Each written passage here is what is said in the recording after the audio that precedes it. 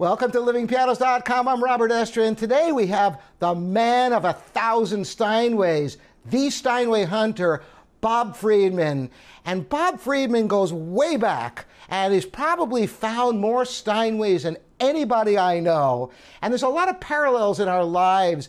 Bob is a piano technician. Of course, I'm a concert pianist, but we both got into pianos because of various reasons and have been involved with them our whole lives. And we're going to have a nice, lively discussion here. So I want to welcome Bob. This is Bob Friedman, everybody. Hi, Robert. Thank you so much for interviewing me. I appreciate it very much. It's a real pleasure, you know, and we've gotten to deal with each other over the years. And just a little bit for people who are not familiar with you, because you're kind of like invisible to the public, but he's the man who locates and provides Steinways to countless stores all around the country and perhaps around the world. And he's been doing it a heck of a long time. And the parallels in our lives are so interesting because I got into pianos because of my teaching and my performing. And tell us a little bit about how you got into it as a piano technician, I believe. Is that right, Bob? Yeah, actually, I realized I was speaking with my wife today, and this is my golden anniversary, 50 years that I put my hands on a piano that needed a little bit of work. And interestingly enough, my father was also a concert pianist, but he never toured. He trained when he was very early in life, and at a certain point in his teens, he put it down for a reason that, you know, as a concert pianist, you're supposed to take the music out in front of you. You're supposed to memorize. Right. He refused to do that, so his agent let him walk. He put the piano down shortly after that. He never picked one up again until 1971.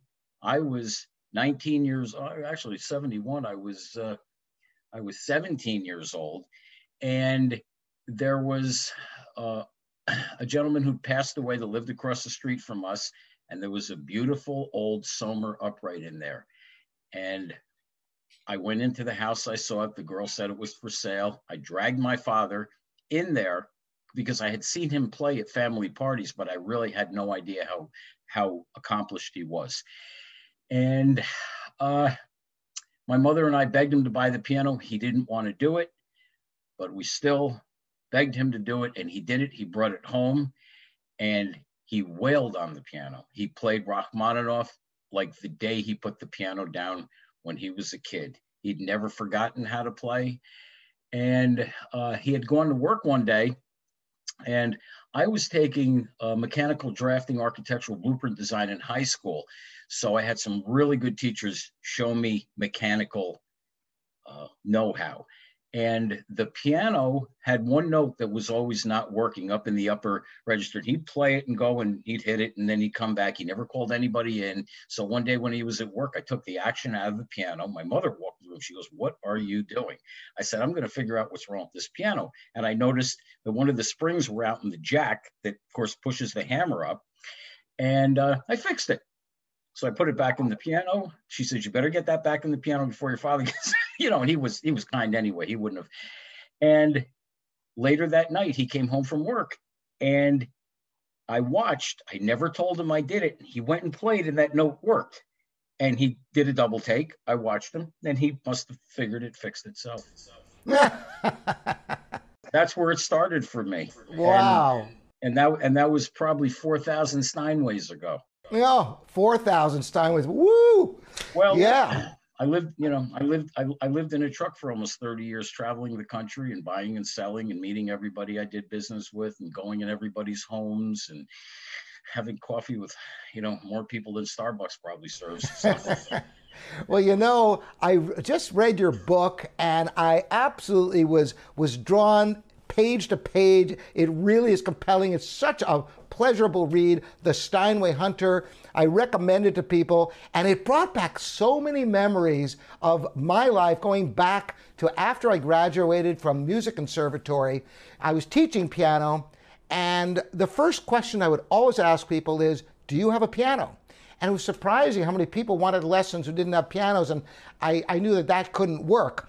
So that's how I kind of got into finding pianos. And, you know, we could swap stories about some of the crazy ways we found pianos. I'll be honest with you, I probably have 300 stories, but it got to the point where after 3 years of editing and 20 years of writing just 25 stories, because I'm not a writer, but with the help of my dear wife and some very, very highly skilled editors who also had pianos in their lives, and they're famous editors, book editors, and all of us had something in common, is that they loved the piano, and therefore they helped me with it. And to you know, to finish another 30, 40, 50 story. I mean, we have so many stories, we could probably sit here until all our hair falls out just telling stories. Well, you know, I believe you, as I experienced, you know, one of the things about pianos is that you got to move them. And I moved, I don't know how many hundreds, maybe more than hundreds of pianos. And that was back in the day that it was mostly uprights and mostly those big, heavy, those monstrosities. And I don't know how the heck I'm not a big man, but I never hurt my back to this day, knock on wood, is strong because I always lifted correctly. So I've had 9 rescinded discs in my back over the years. Oh. But you know, I've always strengthened myself, and I've come back. And the one thing that was, and I'll show this on the camera because I carry it with me, because it reminds me of a very good friend who is in the dedications in the book. His name was Henry Karen, and he's the one who it's the story, The Dawn of the Steinway Hunter. And this blue dolly is actually a picture of Henry's dolly when we both had a blue dolly. And he's passed on now. He looked just like Jimmy Cagney. It was interesting to, you know, but he pointed me in a direction when I was very young. He said, and he saw that I had a lot of children. I had 5 children, actually. And he said to me, he says, he saw me driving up in an old beat up Matador wagon with a U-Haul on the back. And I used to deliver basically no-name pianos to him. And then he had one Steinway. He says he looked at me and he goes, "You're never going to be able to support them with that." He says, "That's the piano you want to go for." He says, "Go for that and you'll do okay." And that's where it started. And he gave me the tip. He said, "Stay with Steinway." Well, in the used market, there's nothing like Steinway. Everybody knows the name and the power of that company. And it's the piano that everybody looks to restore. Because the fact of the matter is, in the used market, the Steinway holds its value better than other pianos. So if someone's going to restore a piano, to put the thousands of dollars in one piano, they might as well put it in a piano that's going to sell for more. And that's the conventional wisdom. Now, here at Living Pianos, we actually celebrate all the great American and European pianos, which can represent phenomenal value. And plus, as you well know, each piano is unique. And there are some great pianos from a variety of manufacturers, but a great Steinway is still a great piano, and there's always people looking for them. They call it the standard piano of the industry. Mm-hmm. You know, and what's interesting, and you, I'm sure you know this as a technician yourself, somebody who probably, you know, works on the pianos as they get to the point where you know, get them ready for people, is that 1878 was the design of the tubular action frame and the duplex scale. It hasn't changed much since then. Yes. It's kind of amazing that pianos from the 1880s, they had some of the same scale designs they're still making today. And there was a documentary about Steinway a number of years ago, and they said that if you took somebody from back then, from the 19th century, and transplanted them into the New York factory today, there'd be a couple of new rigs, but they'd be pretty much right at home, because fundamentally they're building the pianos the same way they did over 100 years ago, which is pretty remarkable. Absolute geniuses they were. They were, and they didn't have long lives because they every time they got a little bit of a disease, it took them over, because they almost died from exhaustion because they worked so hard. Yeah, affecting everything that they did.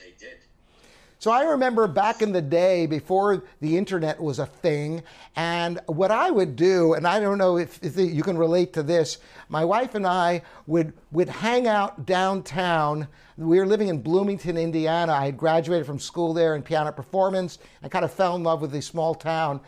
and we'd hang out at the book stand waiting for the recycler to come out, you know, the classified newspaper, because as soon as it would come out, we'd make a beeline for it to see if there were any good pianos in there, and then, you know, we have loaded quarters in our pockets and go to the nearest payphone before cell phones, and then if there were any deals, try to get there, and, you know, talk about the hunt, right? You're right. We do, Peril. You absolutely right. Wow, that's very cool.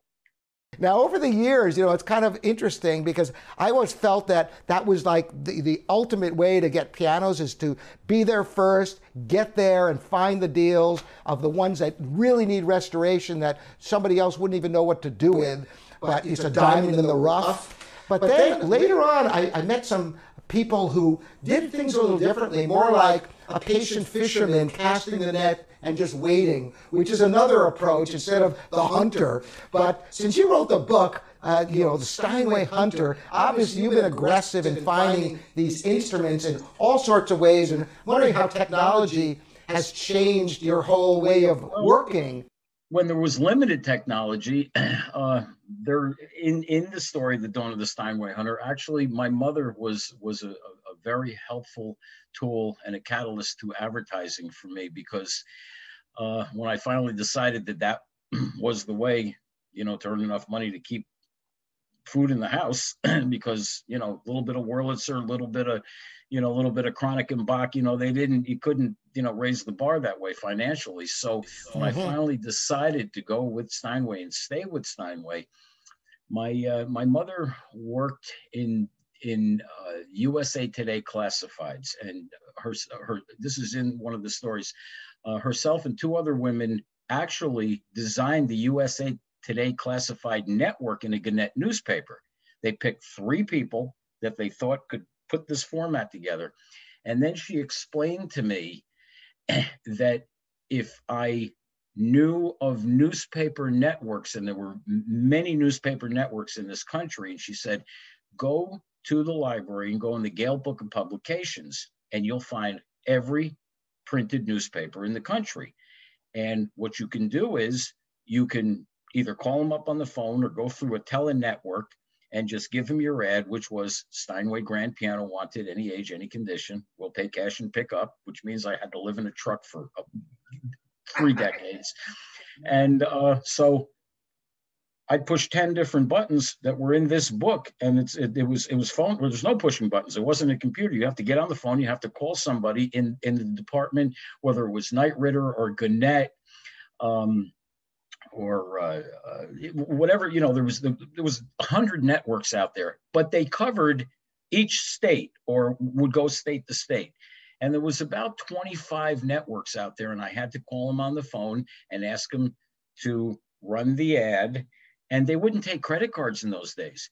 You had to send them a check. So once your check got there, they printed it. Everything was done by hand.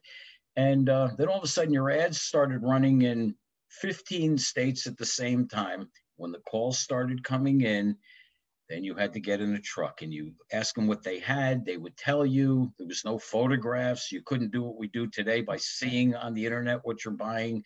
And you literally had to live in a truck, and you had to live at truck stops because there was no cell phones and there was no GPS. So the road maps were it for me. I mean, that was, I had piles of maps, and then you went into, you know, people's houses, and you became friendly, and they let you in the house at that time. Right. And you made the deal, and you carried the piano out. And if you weren't traveling with a shotgun person or somebody, you'd have to go to the local gin mill, hire some people to help you move the piano, put in the truck, and by the time you were done, whatever part of the country you were, your truck was filled, and you came back to New York City, which is where I sold most of them in those days.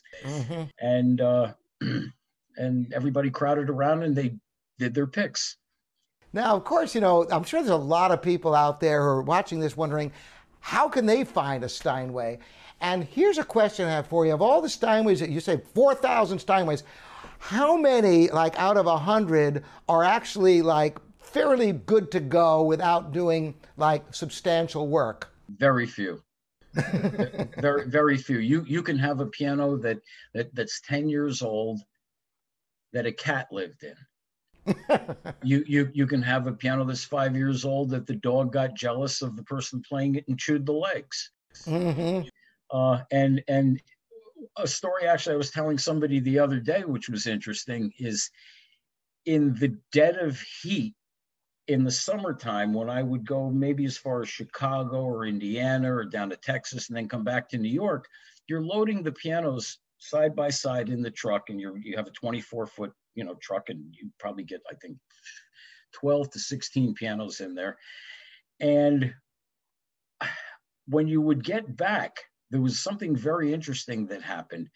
When you're in the house, everybody's house has a certain scent in there, whether it's what they've cooked their whole lives or what the animal smells like, whatever it is, everything that your house collects, your piano collects, because of the felt in the piano. It picks up the smell, fish, you name it picks up, so you have to deodorize the piano when you get it back. And when it gets in the felt, then it's 100 or an 80 or 100-year-old piano, you're not getting it out.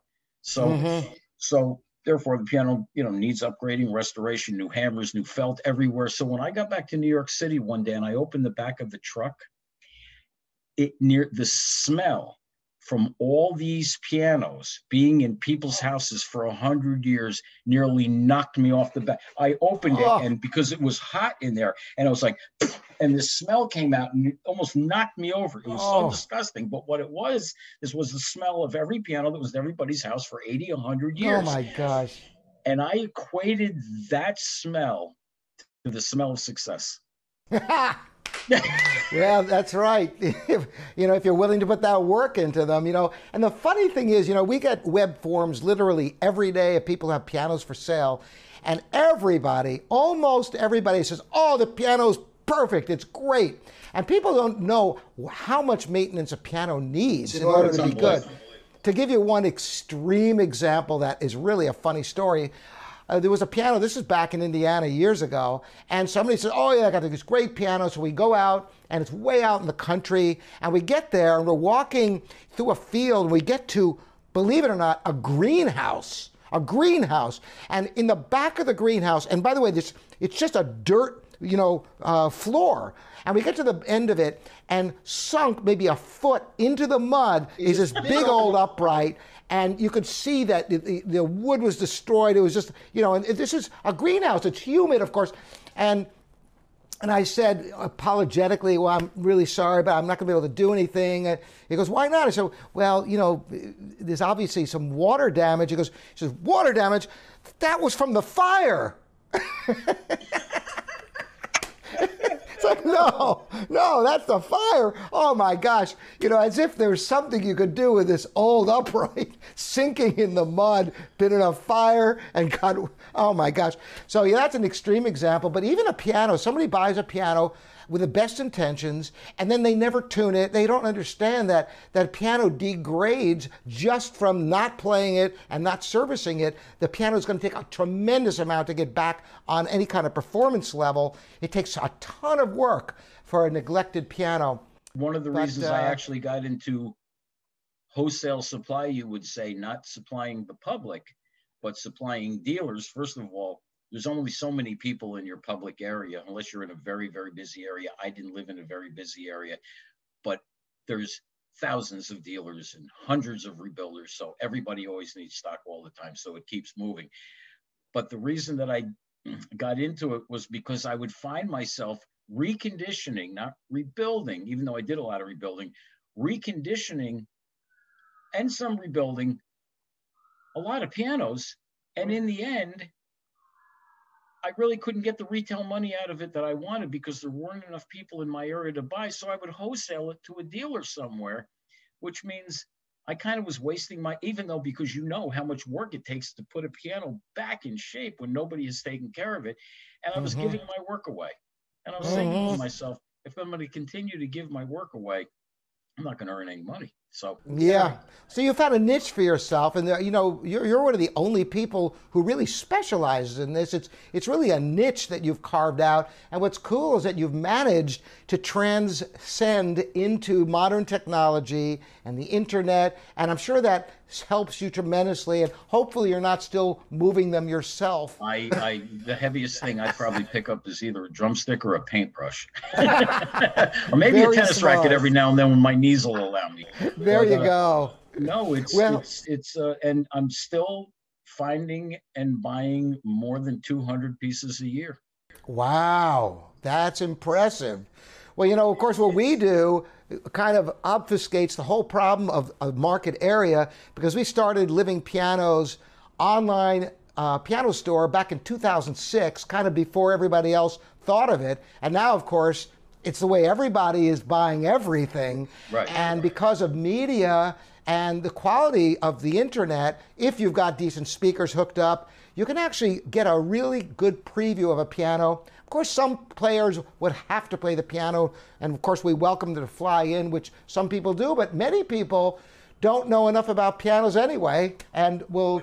You play so well, and your recordings are so good that they're getting almost exactly what it would sound like in their house. I've listened to your recordings, and I mean, All right.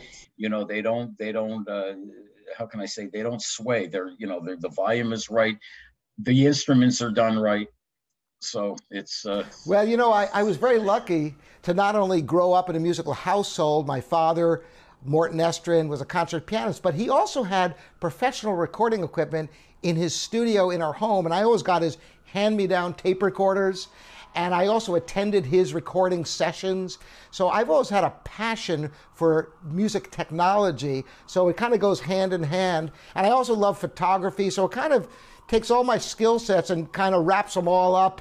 And you know, it's a blast, and I get to meet other people who love the piano. And now I'm doing a bunch of teaching. As a matter of fact, I've got students in Australia and Pakistan, Scotland, Alaska, all over the world. And the power of the internet is just so incredible that I can connect with these people. So anyway, I want to tell everybody that if you are into piano and want some great stories, because you're a heck of a storyteller, Bob. Well, you know, the odds were with me. If I was on the road and I packed a couple thousand pianos, I probably have a couple hundred good stories. There you go. It seems like a lot of this stuff that happened when in the 80s, I started collecting funny circumstances, and I was thinking to myself, if I continue to do this, I might get enough stories to put a book together. And somehow you did. I mean, it's a great read. And the Steinway Hunter, I think it's available at Amazon. Also, can you get it at bookstores as well? Oh, you can get it at Barnes & Noble. You can get it at Walmart. It's man. But Amazon is the quick one. Yeah. Well, I'll put some links below so that people can check it out. I mean, if you love the piano, you're going to love this book. I can tell everybody out there. So I want to thank you for the service you do for the whole industry, as well as, you know, in a secondary way to the consumers, because who knows how many of these pianos would end up in the landfill if you didn't rescue them and find people to restore them. That was one of the things, you just gave me chills, because that's one of the things that actually got me right in the truck also, because when the phone calls started coming in, when I was running nationwide advertising, it was like, I would say, well, you sure you don't want to keep it in the family? Say, no, we're downsizing, and if we don't donate it, we're probably just going to, you know, have somebody come and take it to landfill. I said, don't do that. It was like, so you really feel like, you know, you're not just bringing music to people, but you're keeping, especially Steinways, that are really made to last. I don't joke around. I say it's a 300-year piano. And I mean, stuff that came out of the 1870s, people are restoring it now, you know, 1870s, 1880s. So if it lasted that long, that means the next restoration will last that long. We won't be here, but then somebody will want it again. But they'll still be around. So it's a little bit of living history. And I think about the thousands of pianos that Living Pianos has restored and brought back to life, and people will pass those down to future generations, because, you know, they for the most part, with a few exceptions, 99% of pianos aren't made that way anymore. You know, it's a lost art, that handwork and the quality of the woods and all that. Before we go, I think you had a couple of artifacts you wanted to share. Is that right? I actually do. There's a couple stories in the book. Actually, there's a story in the book. It's called 62554, and this is the piano right here. And it was in my home for a short time, and I ended up selling it. And it's actually, the numbers are my birth date backwards. And what was interesting but sad was that my mother had just passed away, and I'd had a trip planned.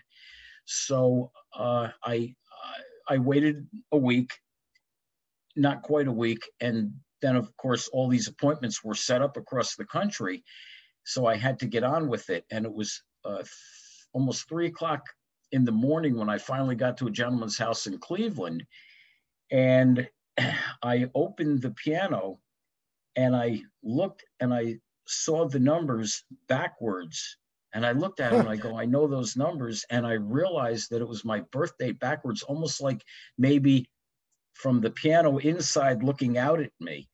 And it was just after my mother had passed away. Oh, wow. So some people think it's creepy. I don't, because I brought it home and I'd actually sold it to a couple, a lawyer and accountant, male, female, man and woman, who had a big church that they had just rebuilt. Again, I'll show you. And it looks like this. And wow, the filigree work in the front, when I described it to them, when I advertised it, they said, that's exactly what we're looking for, because everything in the church has this design in it. So they came and they purchased it. It's a 1870s Steinway upright that was completely restored before I purchased the piano. So it had, everything inside, new board block strings, action. Young gentleman's father had restored the piano. His father had passed away, and he sold it to me. And when I sold this piano, they wanted it bad enough to where the number that they gave me helped me with a deposit on a house that I bought that I raised my children in. Wow. So it actually almost felt like my mother was helping me. Oh, so how do you like that? It was, and if you buy the book, or, somebody gets their hands on the book and they read 62554, they'll understand. Fantastic. That one. I'll leave you with one interesting coincidence that we once faced about 10 years ago. We got from completely different sources, 2 Steinway Model M 5'7" grand pianos, both in mahogany, and they ended up in, we were living in a live-work loft in the Santiago Arts District in Orange County, California at the time, and they were right next to each other, and we were shocked to discover that they were 1 serial number apart. They must have been next to each other in the factory floor. It was the last digit that was and they stayed together. Yeah, but they weren't. They just were reunited. We just happened to get this from 2 different sources, and they were reunited after some from the 1930s. Can you believe it? What are the chances of that? see, that was meant for you to be there. Yes, and we've had many things that were meant for us to be there in this industry. Absolutely. And I hope that all the people who have pianos from you and pianos from us are still playing them and enjoying them, and that future generations get to enjoy those pianos. And I want to thank you so much, Bob, for coming, joining us here. Robert. And sharing your stories and your wonderful book, which I encourage everybody to get, The Steinway Hunter. And listen, you have a great day, and we'll be in touch soon, all right? You take care. I look forward to it. Thanks. All right. Bye-bye. Bye-bye.